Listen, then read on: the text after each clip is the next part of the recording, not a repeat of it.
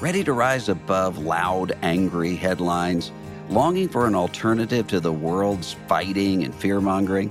Christianity Today magazine offers a trustworthy, faithful perspective on stories that matter to you, from the church next door to movements and ministries all around the world.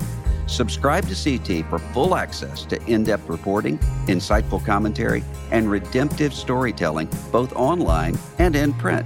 A subscription to CT also includes seasonal devotionals, special issues, and exclusive content. Visit orderct.com today or click the link in the show notes to get started and join a growing community of thoughtful evangelical Christians who value different news that makes a difference. That's orderct.com to subscribe today.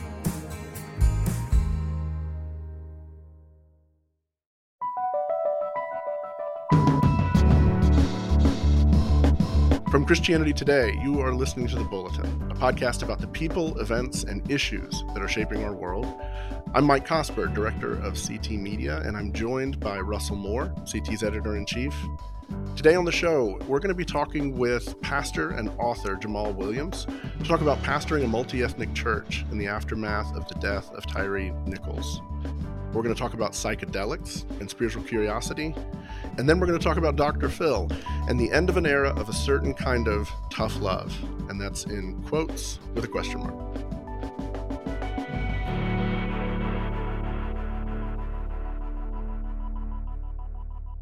So on January 7th, Tyre Nichols was stopped by the police for suspected reckless driving. That accusation's actually been contradicted by the chief of police who reviewed the footage. But nonetheless, the officers on the scene chose to arrest him. The situation escalated. More officers arrived on the scene, and the conflict ended with them violently beating Nichols with fists and batons. He was taken to the hospital where he died 3 days later. In the aftermath of this, that night they were suspended. A week later, an investigation was announced, and then on the 20th, they were fired. On the 26th, they were charged with aggravated assault, a number of other crimes, and second-degree murder. And then on the 27th, the city of Memphis released the body cam and surveillance footage of this arrest and assault. This whole thing has been gruesome, and it once again puts the issues of police brutality and race in America on the front burner of our conversations. So to discuss these issues, we've invited Jamal Williams to join us today. Jamal is the lead pastor of Sojourn Midtown, a multi-ethnic church in the urban core of Louisville, Kentucky. He's also the co-author of In Church as It Is in Heaven, Cultivating a Multi-Ethnic Kingdom Culture. He holds a doctorate of ministry in Black church leadership as well. Jamal also was one of my pastors a few years back when we were living in that neighborhood. So obviously I know quite a bit about Jamal and vice versa. And one of my students. Oh, yeah. So I'm grateful you could be with us, Jamal, and to talk both pastorally and personally about some of these questions. Thanks for joining us on The Bulletin. Hey, it's my joy. Thanks for considering me for such a weighty and important topic. I'm curious if we could just begin. I'd love to hear you reflect a little bit on, having heard this story, how it affected you, especially when you first heard about it. It was one of those moments where you just say, oh man, this is happening again. And this is going to be a complex 2 weeks. And I'm going to have to make space myself to mourn, to grieve, and then to prepare to lead people through such an unfortunate situation. Jamal, do you think so many friends that I know in ministry who are like you in multi-ethnic spaces say that it's exhausting when another incident like this happens and they're trying to explain to white churchgoers why this is so important and why this isn't just if somebody had just done what the police had asked, then this wouldn't have happened, that sort of rationalization. Do you find that to be the case? And if so, how do you navigate through that? Yes, absolutely exhausting because it's so layered. And I think the thing that a lot of people miss is that whenever this happens, and whether it's a white police officer who does police brutality or a group of Black police officers, for most African Americans in this country, and I say most because it's not all, we're not a monolith, right? But for most of us, this is connected to just the historical reality. It takes us back not only to slavery and Jim Crow, but to situations that happened in Tulsa, to riots and things that happened because of police brutality in both Oakland, Los Angeles, Detroit, Chicago, all over, and they're all connected. And so, yeah, it can definitely be exhausting, and you have to be prepared for the conversation. I think that we have at Midtown been able to do some deeper work over the last 6 years. We've been able to have some collaborative conversations, to use a term by my dear friend George Yancey, and to learn how to have those conversations in a more helpful way. And I think the thing that has probably helped more than anything is just to remind ourselves that everyone who is involved in situations like this and who is watching situations like this has a story. The Black community, Black and brown communities, we have a story here in America. And because we have a story, when things like this happen, white Christians need to be very aware of that and learn to lament with Black and brown people, recognizing that we have a vantage point and we have experiences that lead into how we perceive this and how we move forward. But it's also important, I think, for as we are doing that, to remember that, hey, man, police officers have a story, right? White police officers in our congregation, which I had to learn because I turned a lot away earlier on when talking about this issue, have a story. They have a reality. And I want to learn their reality and to not just brush with such a broad stroke that I indict women and men who are serving well and wanting to be salt and light for Jesus in these spaces.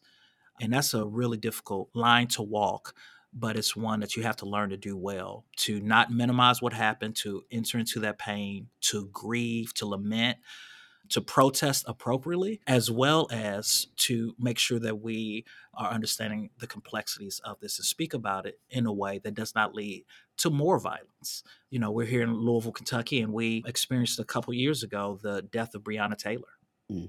Through that, 2 police officers got shot, 7 protesters, and one was killed, a popular owner of a barbecue restaurant here in Louisville, Kentucky. And so if we don't learn how to have this conversation in a way that is both honest and civil, we can be inciting things where a lot of well-meaning people on each side get hurt and possibly even lose their life. You know, when this stuff comes up and Christians are trying to address it, like everything else, it's polarizing. And what you see oftentimes, you know, because part of what you're talking about is the nature of sin, the nature of evil, in terms of how these things take place. So in the polarization, you sort of see this breakout into camps where people start to talk about this is a systemic issue, this is, you know, systemic racism. But then on the other side, there's often an emphasis on, you know, sin is a matter of personal responsibility, the sort of cliched response of, well, not all cops, you know, not all police officers. And of course, there's truth to the fact that it's not all police officers. But I'm curious, is your congregation polarized in those ways, and how you've navigated some of that language and what ends up oversimplifying some of these issues? Yeah, that's a great question. You know, honestly, I think I would say that we were polarized in that way. And I'm sure that there is some polarization that's still happening. To be honest, like since 2020, we've got so many new people, and we're just kind of starting these conversations back up in a more nuanced and direct way.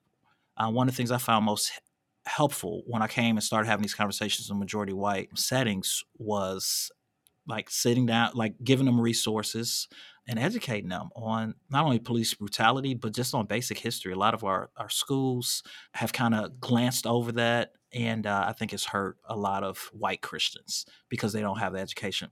But knowledge is not the answer either. I think for Christians, it's helping them to see that the biggest problem is that there's a gap in our love.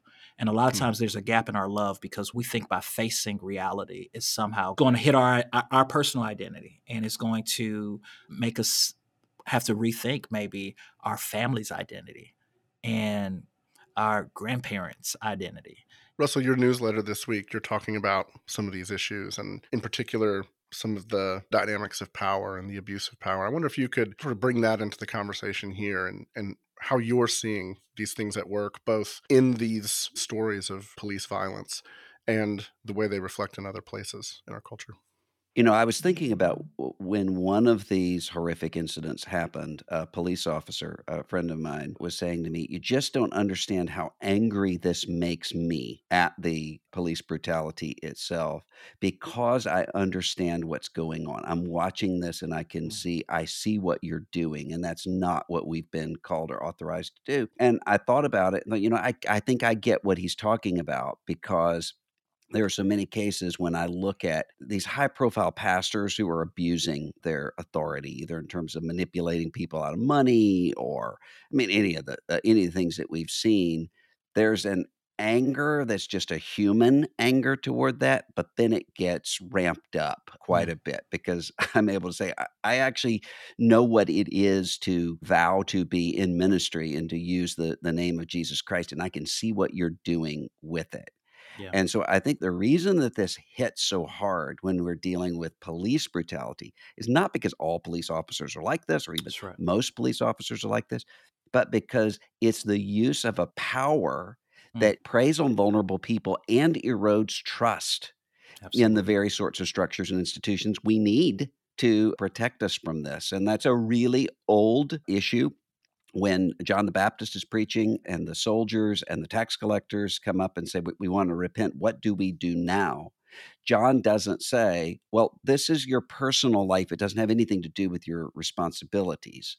Instead, he turns around and says, no, this has to do with how you wield power. Mm, Don't extort money from people. Don't mm, threaten people. Don't do these things. And that's part of the issue here. And so yep. when we look at what do we need to do? I think it's multifaceted. I mean, I Mhm, think part of it is what Jamal just said. In churches, we have to have this understanding that we bear each other's burdens. yeah. So white people need to care about this, not just Yes. black people. And also that we have this understanding that the personal and the structural both matter. Mhm, Structures determine what kind of persons we have, and persons determine what kind of structures we have. So we have to have Hmm. both of those things and move forward in that. Otherwise, we're just going to continue to be right back here. I think what you just said is so critical, that structures form people, right? Institutions are supposed to form us and to do the work, that the institution is charged with in a way that's virtuous and in service to those for which the institution exists. And it is part of what struck me. The police have this motto, to serve and protect. And I immediately thought about the fact that when somebody goes into politics, the language people often say is that, they're in public service. Hmm. And then the metaphor extends to pastors as well, like the Jesus metaphor for Peter when he commissions him as the guy who's going to sort of take the lead in the church in the book of Acts is feed my sheep. And then of course Jesus himself washing the feet of the disciples as a Yeah. as a way to model this for him. Is there something that's happened that we can point to in terms of a breakdown of the idea of service as virtue, Mm, service as something to aspire to and to take pride in, rather than what seems to be happening, which is in these various spheres of culture, people indulging in a power, aspiring to the power, aspiring to indulge in the sort of worst impulses, whether it's the violence in an organization literally called, the Scorpion Unit, mhm, Hmm. Hmm. um, or what we see again and again in pulpits and politicians. Well, I'm drawn to Brian Kloss in his book Corruptible last year. Talks about recruiting of police officers. mm, He's dealing with the whole subject of recruiting anybody who's going to be using power. And he says what you have to do is not just to hold accountable people who use that power badly, but you have to recruit people who are not motivated by the power itself.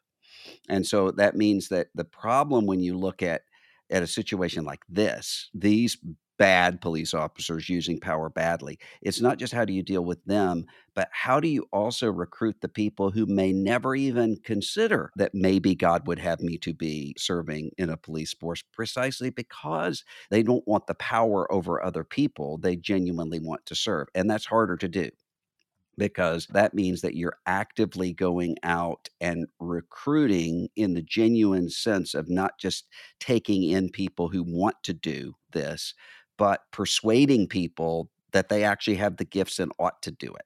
And mhm, that's one of the reasons why the whole defund the police sort of thing is so crazy, is because part of the problem is not that police departments have too much money.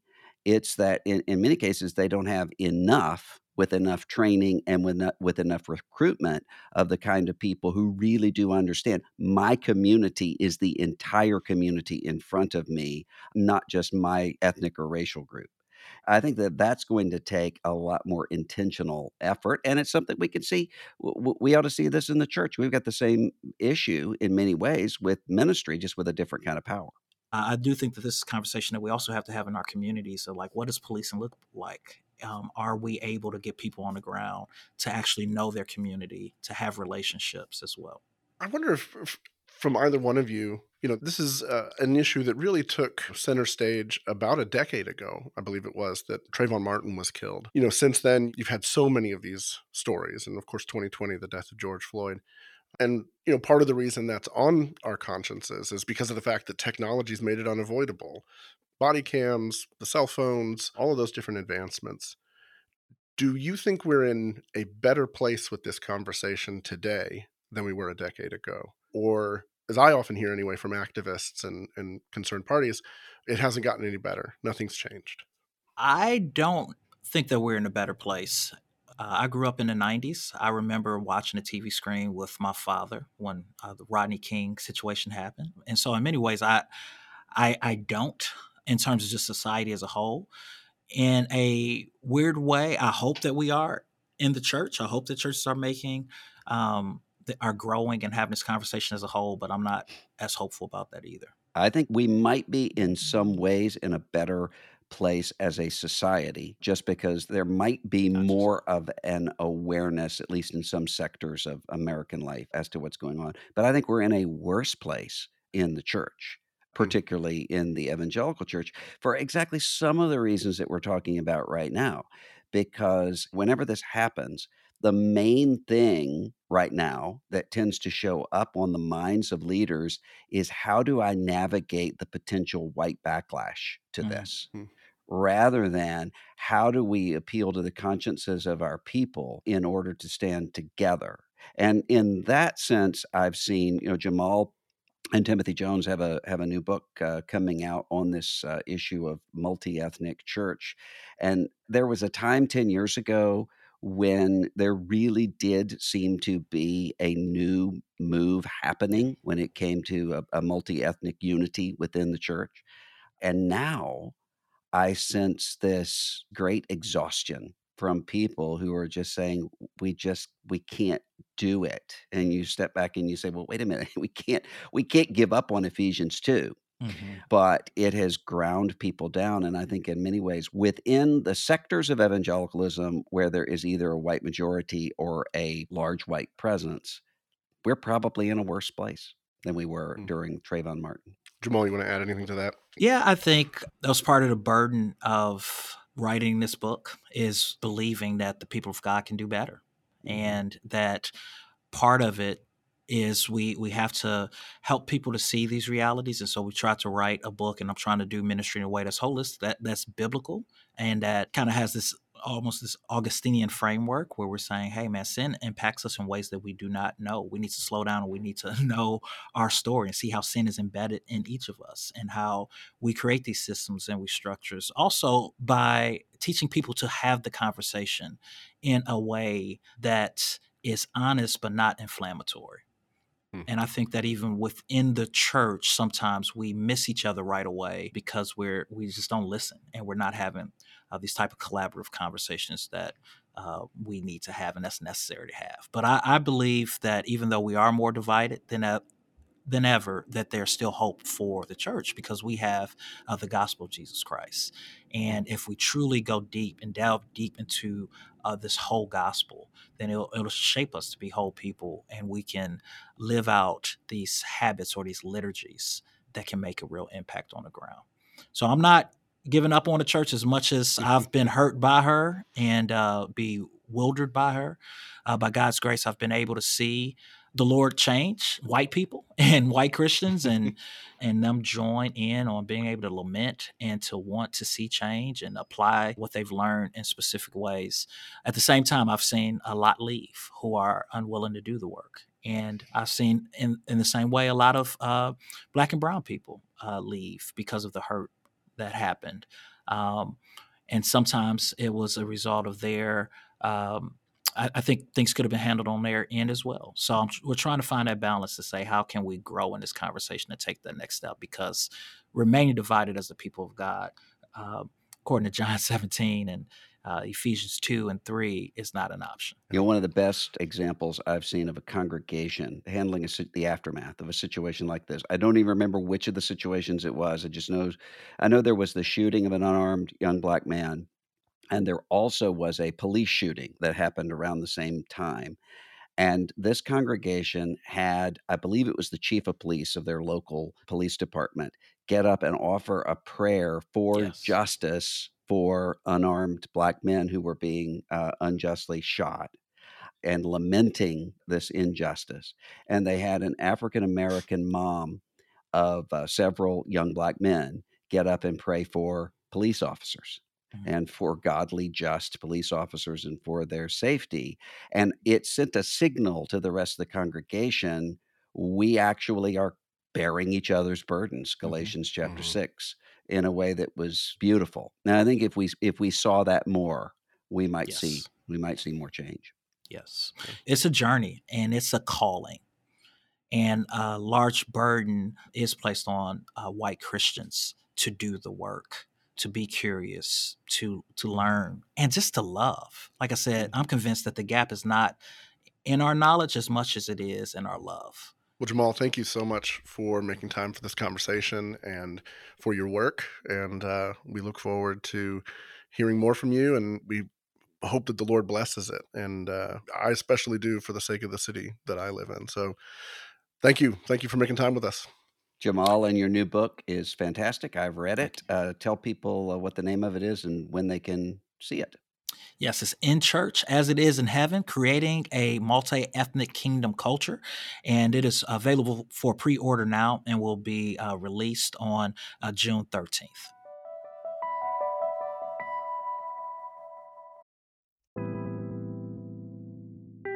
Nicole here. If you're looking for a podcast that features inspiring conversations with theologians, ministers, and pastors, then I recommend adding the acclaimed show No Small Endeavor to your podcast queue. Produced by Great Feeling Studios and PRX, No Small Endeavor explores what it means to live a good life. Each episode, host Lee C. Camp sits down with special guests like the queen of Christian pop, Amy Grant, and pastor and theologian Tish Harrison Warren to ask what it means to live a life worth living. If you're looking for somewhere to start, check out their new episode with Malcolm Gladwell, New York Times bestselling author and host of the wildly popular podcast Revisionist History. They explore how Malcolm became a stellar storyteller, some of the things he may or may not regret, and so much more. It's absolutely worth a listen. Don't miss out. Follow No Small Endeavor wherever you get your podcasts. Okay, so for the last several years, there's been this growing interest in psychedelic drugs from those within the scientific and psychiatric community. Doctors, scientists advocating for research for the treatment of depression, post-traumatic stress disorder, even aging and memory. For some people, these have worked like miracle drugs. And I know this with people that I know dearly who've seen those kinds of effects. And while this is a growing area of research within the academic and scientific community, it's also been on the rise in more sort of, let's call it, recreational use. Some states are considering the legalization of some of these drugs. This week, Richard A. Friedman, a professor of clinical psychiatry at Weill Cornell University, had an article in The Atlantic about all of this. The title is "Psychedelics Open Your Brain. You May Not Like It. What falls in?" Generally, what he's talking about is this idea of neuroplasticity, the ability of the brain to be reshaped and rewired. And what he's saying in the article is that can be great in certain circumstances. But then he says this, the effect is a bit like putting a glass vase back in the kiln, which makes it pliable and easy to reshape.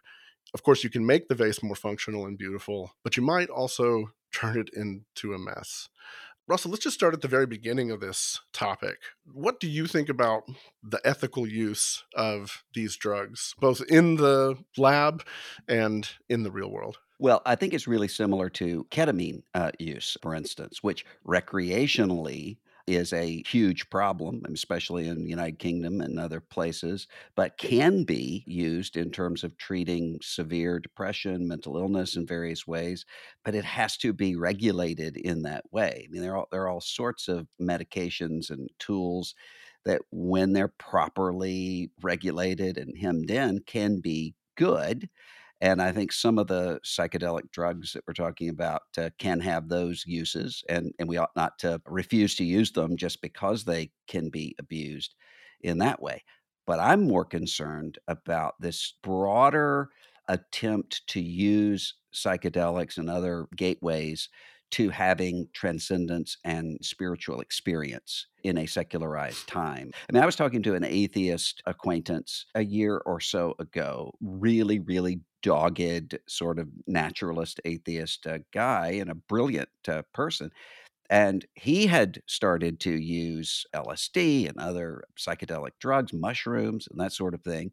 And he's telling a group of us, most of us Christians, that, you can't believe how great it is, because it's like you've been living in a house all your life, and then someone comes in and takes the roof off the house, takes you all around the world, and then puts you back in.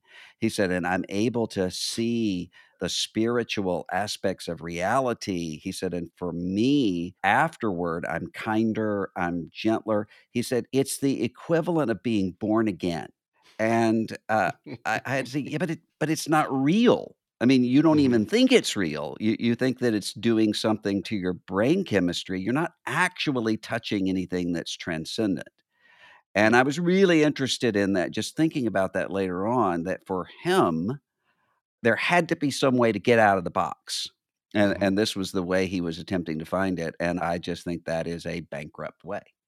Part of what this rubs up against for me that's interesting is, I've heard stories of people I know who do the whole pilgrimage to, South America and do the ayahuasca thing with Yeah. the guru. And that's what the whole experience is designed for.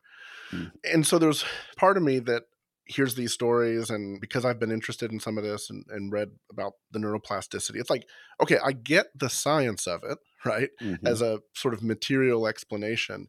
But also there is an unseen realm, and there are elements to the descriptions of these experiences that make me wonder, not that these would be positive spiritual experiences, but what is the spiritual element of it? What is the element of it that you can't map on an MRI? Why Yeah. is it that people come out of these things and say, I touched the face of God? Yeah. Is that Yeah. purely like triggering certain synapses you can't get at it in other ways? Or is there something deeper going on here that as Christians we need to be attentive to for all kinds of reasons? One of the things that this friend said to me is I finally understood Aztec religion. He said, because the figures that I would see when I'm on these trips are essentially identical with Aztec gods. He said, and I didn't see the Aztec gods until after I had already experienced it and I recognized them. And so he's putting this all together with psychedelic use by ancient Aztecs. And you step back and say, yes, but maybe what you're dealing with here is in a darker reality than we know. Even secular people are recognizing now is that the universe is just a lot weirder and a lot more unpredictable than they thought. And who knows where this can ultimately lead. Ross Douthat had a piece in the New York Times this week that I thought was really a brave piece, just because I can imagine the sort of response that Ross is going to be getting from his readers, which is to say, there are all of these emerging spiritualities, and a lot of us can recognize how, say, the old New Age spiritualities often ended up being a grift at best, and sometimes ended up being actually abusive. But have we considered you might be inviting things in that you don't know about and that you don't want? And that's a really difficult question for people in a hypersecularized age to ask, but it doesn't mean it's a bad question to ask. I Mhm. mean, as you well know, and you've written and worked on this quite a bit, there's a way to go, overboard with the sort of satanic panic. We both lived through that. Oh, you're reading Lord of the Rings. That means you're getting in touch with the devil, or you're, that sort of stuff. I mean, in my church, it was, you start with Amy Grant, and next thing you know, you're, drawing pentagrams of blood It's on the Madonna, ground. So, yeah. So that actually, I mean, that will go way too far, but there are spiritual realities that we shouldn't be playing around with, I guess. Yeah, I read the Douthit piece as well. I thought it was fascinating too. Essentially, what he says in the piece is there's sort of 3 examples that he's noticed of kind of emergent religious curiosity. Psychedelics is one of them. Some of this new age stuff with like horoscopes and manifesting. Mm-hmm. The manifesting one cracks me up. Maria Bamford, stand-up comic, has this great joke where she talks about she put a vision board in her kitchen. Make your vision board and believe in it, and they're going to happen in your life. And one of the things she had on her vision board was a microwave, because she needed a microwave. Her sister comes over and is looking at the vision board and goes, "You got a microwave on here?" And she's like, "Yeah, I need a microwave." And she goes, "I'll buy you a microwave." And Maria goes, "Yes, manifested." But one of the things he talks about is this statue that was erected on top of a courthouse in New York. And it's an interesting thing. People should look it up. It's this sort of feminine-ish image emerging from a lotus flower. It's wearing, I didn't notice this until he pointed it out, it's wearing Justice Ruth Bader Ginsburg's sort of laced collar. What struck me about that point in particular, in the late term of her life, there were all these like t-shirts, knickknacks, coffee mugs. There was like the saint candle, with her image on it. People really idolized her in a pop way and in almost a quasi-religious way. To see this image, this statue erected that has sort of references to her, but has the lotus flower as a spiritual symbol. And, he calls it an icon. To me, I looked at it as like, I think the right word is this is a pagan idol of sorts. Mm-hmm. And point being that there is this constant tension in the human heart of living with this secularized imagination, but also the heart wants what the heart wants, and the heart wants something meaningful and something transcendent. Well, it goes to show that it really is true that secularization doesn't lead to just a subtraction of spirituality, as Charles Taylor pointed out. It often leads to a hyper spirituality and a replacement of religion with something else. There's a book out, I will put it in the show notes, I can't remember the name of it right now, I just read it, about Icelandic elves. That's looking at Iceland, which is one of the most secularized areas in all of the world, but has a remarkably high belief in the existence of elves. And what happens is you have these secularized people who think we're reconnecting with sort of pre-Christian earth religion that's there, even though it's kind of like Druids in England, who really don't have a lot of connection with Druids any more than Wiccans do with actual witchcraft of the old sort. But it's this way of kind of projecting this intuitive sense that everybody has. The universe is freakier and more mysterious than it seems to be, and we know that. And so we're finding a way to categorize that. And elves don't demand a lot of you.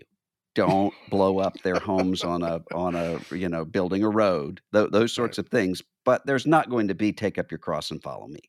Right. And so that then becomes an easy no, they'll actually make your shoes for you. They make work easier. Yes, I guess so.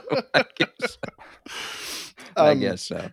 Well, and part of my obsession with these questions of secularization is the flip side of the coin, which is the way that religious organizations and Christians and churches have embraced a kind of secular imagination. So yes, they have their doctrine and their sort of base level of Christian practices, but part of the way I think about this is like, why do we do increasingly sort of spectacular things on our Sunday mornings? And I think it's an anxiety formed by a secular imagination that says, well, let's just make sure we're pushing the gas a little harder to make Yeah. sure people feel something before they go home. Because again, people want meaning, people want the experience. And do we have the faith and confidence that God is going to do through the simple things he's given us what he promises to do in his word?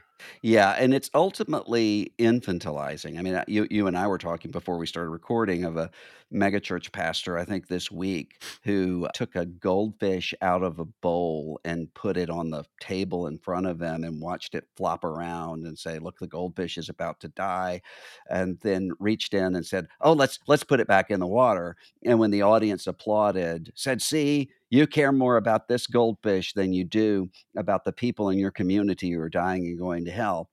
And you just look at this and you say, who is showing up to listen to this every week when this really seems like a cheesy thing that the HR retreat at some corporate office might do as an icebreaker, except with more cruelty to animals.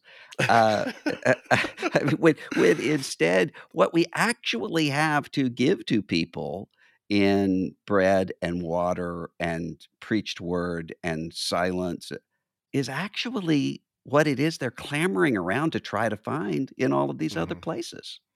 Hmm. Yeah, when you first told me that story, I thought he probably read the first paragraph of "This Is Water" by David Foster Wallace, and was like, Yes. "Oh, I've got David it." Foster That's exactly right. That's exactly right. How do you think then, when Christians are watching this, because this all is of a piece to me, right? I think that's why we were texting about this earlier this week, is this connection. Is there a pathway for Christians and for churches who've sort of been, on the one hand, drawn in this one direction, or who are maybe attracted to the sort of quasi New Age manifestation talk or horoscopes or whatever it is? How do we invite Christians in particular into the practices of the Christian faith that can actually scratch those itches?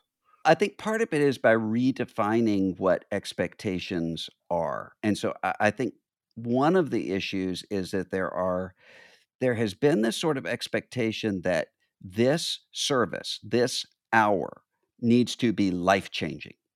And Mm, so we're going to change your life with with the insight you receive here, or with the emotion that overwhelms you in the music or whatever it is, rather than teaching people the way God's grace actually usually works, which is hidden, invisible, long term, and seems ordinary. Which is why when Jesus gave us signs of the kingdom, he didn't give us psychedelic mushrooms. He gave us bread and wine, easily accessible things. And so I think if you show people what it is, the people who actually have grown in Christ, there are a few of them who can say, there is one sermon that changed my life, or there is one song that changed my life. But for most of them, for most of us, it's not one particular insight or experience. It is the totality of it, of hearing from God in these ways that you don't even notice what God's doing until later on. mhm, And I think that stepping back from the spectacular and saying, this is how the glory of God is actually seen in the one who tabernacles among us. I think that that actually speaks to something that goes beyond the manipulative, goes beyond the consumer in ways that people are mhm. actually asking for it. It's funny, as you say that, I immediately started to think of the popularity of mindfulness meditation right now, Yeah. which is a kind of spiritual practice. I mean, there's all kinds of people who practice it who are atheists and are not looking for transcendence necessarily, but it is a practice of silence, of withdrawal, that has become very popular with people. And Yeah. it just strikes me that silence and solitude and silent prayer and breath prayers and these things that we live in before God in a certain kind of silence. I mean, that's as old as the church, and Yeah. seems like a very clear place we can invite people in. There's a book called McMindfulness that's about Buddhist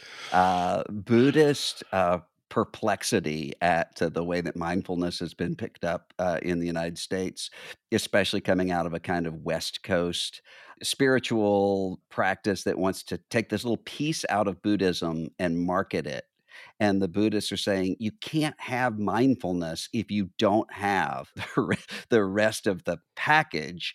And reading this, we're thinking, yeah, we tend to do that with everything. Let's take this part of Christianity out, market it, but not have the cross bearing, not have the repentance of sin, not have the quiet, ordinary sort of life. And ultimately, people see that for what it is. It's multi-level marketing. I watched this little sliver of a documentary about one of these mindfulness gurus visiting with the Dalai Lama. And they had several conversations. And one of them was around, Buddhist actual belief about, reincarnation and all the rest of it. And the guy's like, come on, Dalai Lama, do you really believe this stuff? And it's like, what a stupid question. Of course he believes this stuff. He thinks you're the weirdo because you want to practice these things about it. So, all right. Well, we will be right back. This episode is brought to you in part by Pittsburgh Theological Seminary. Pittsburgh Theological Seminary students are grounded in faith and formed in community. PTS students are preparing for ministry with Master of Divinity, Master of Arts, Doctor of Ministry, and certificate programs. Begin your master's or certificate program in person or online. Financial aid is available. Visit pts.edu/admit.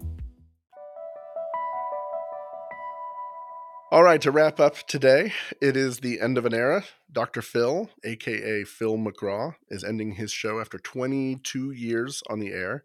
Most people are probably familiar with Dr. Phil. He showed up in pop culture on the Oprah Winfrey Show in the 90s. Before that, he was a psychologist, but he primarily worked as a legal consultant, which is how she met him, working on a lawsuit of some sort. So his show, he was on her show off and on for many years. He first appeared on his own show in 2002.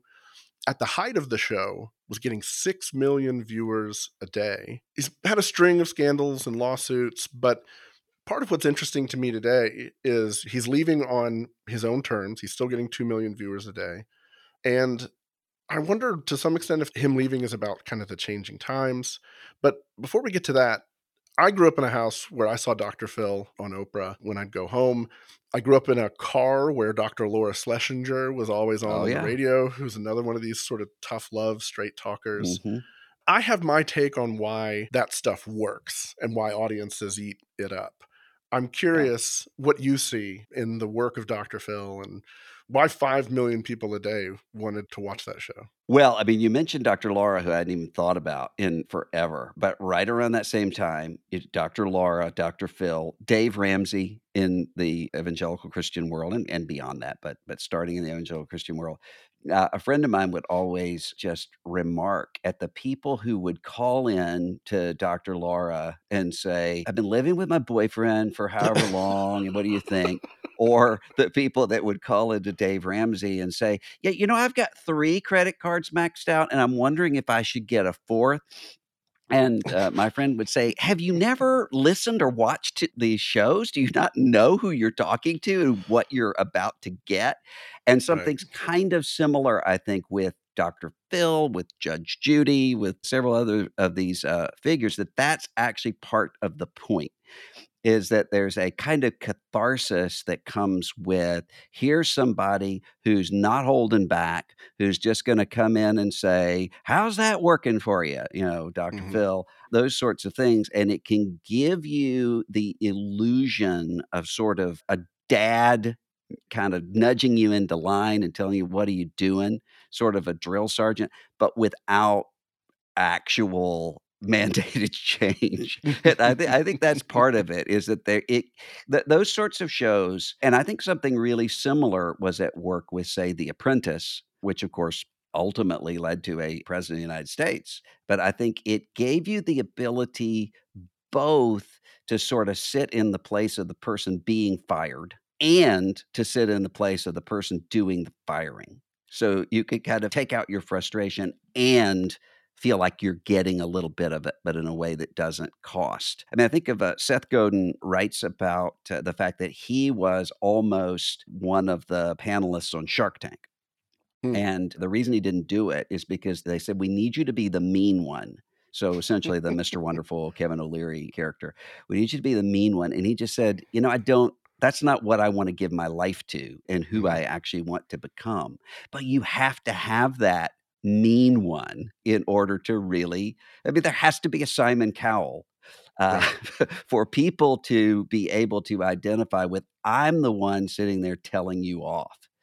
And it works in terms of popular culture because I think there's a part of us that wants that. I totally agree with that. I think the other element of it is there's something deeply gratifying at being able to watch these stories, or, the Springer Show was the worst example of this, of course, of being able to go, well, whatever else is wrong with my life.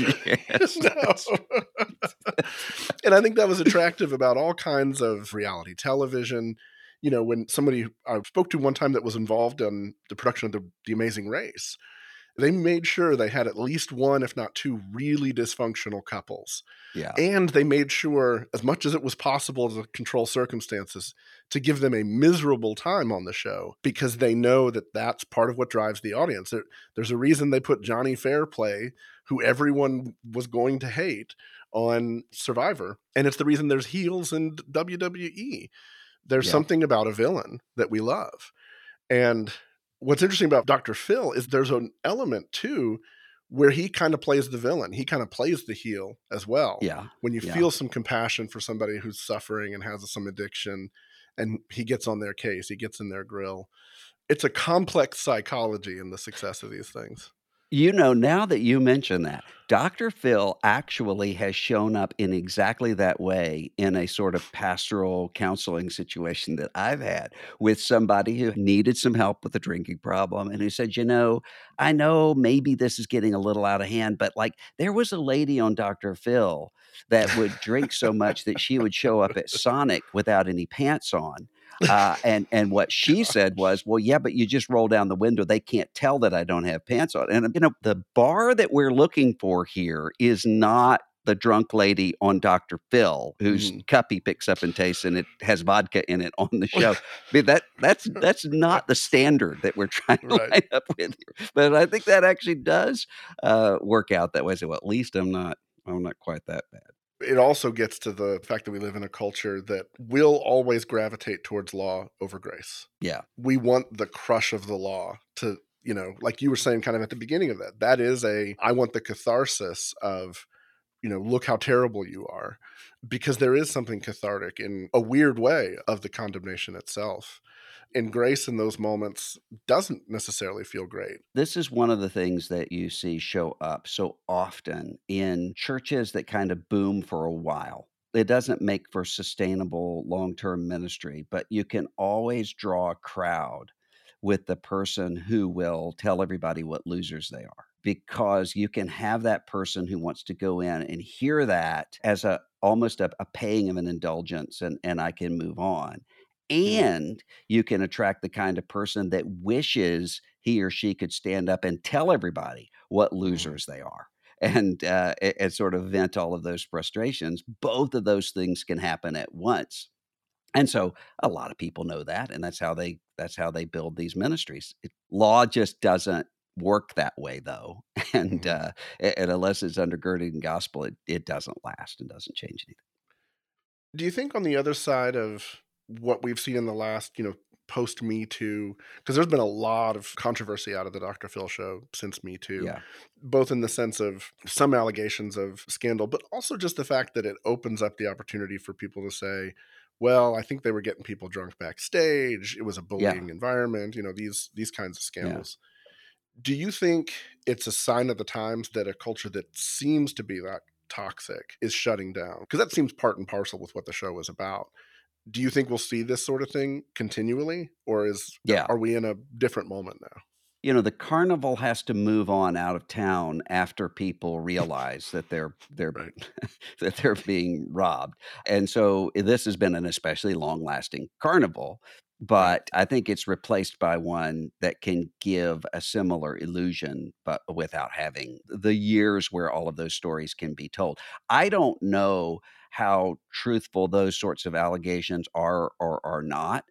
But I Right. think what is definitely truthful is that Dr. Phil is not actually caring for and shepherding these people. The people who go on will say, we see him right when the thing starts, and then we take a picture, and then we're sent out, and nobody ever, sometimes we're referred to some kind of clinic that has some financial connection with him, but that's Mhm. it. And so it's a way of exploiting the pain of those people. But for a lot of people, that's what this looks like. So, I mean, you can even see that with the number of people. There was a survey several years ago of who people wanted to see appointed to the United States Supreme Court. And Judge Judy was at the top of that list.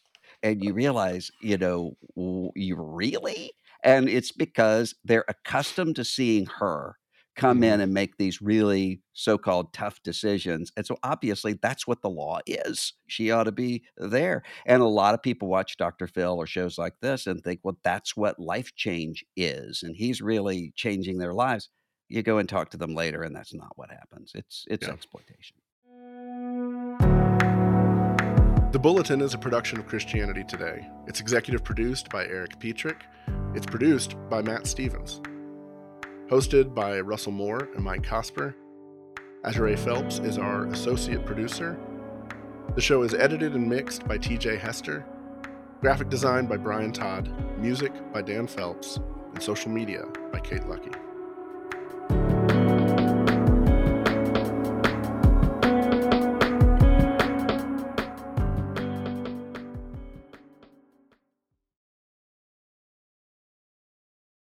Every day, CT testifies to the reality that Jesus is alive, transforming his world and bringing his kingdom to bear.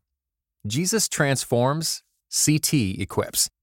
Make a gift to our nonprofit ministry with a gift of $20 to provide 150 more people with redemptive storytelling, global perspective, and thoughtful podcasts. Give now at morect.com/equip.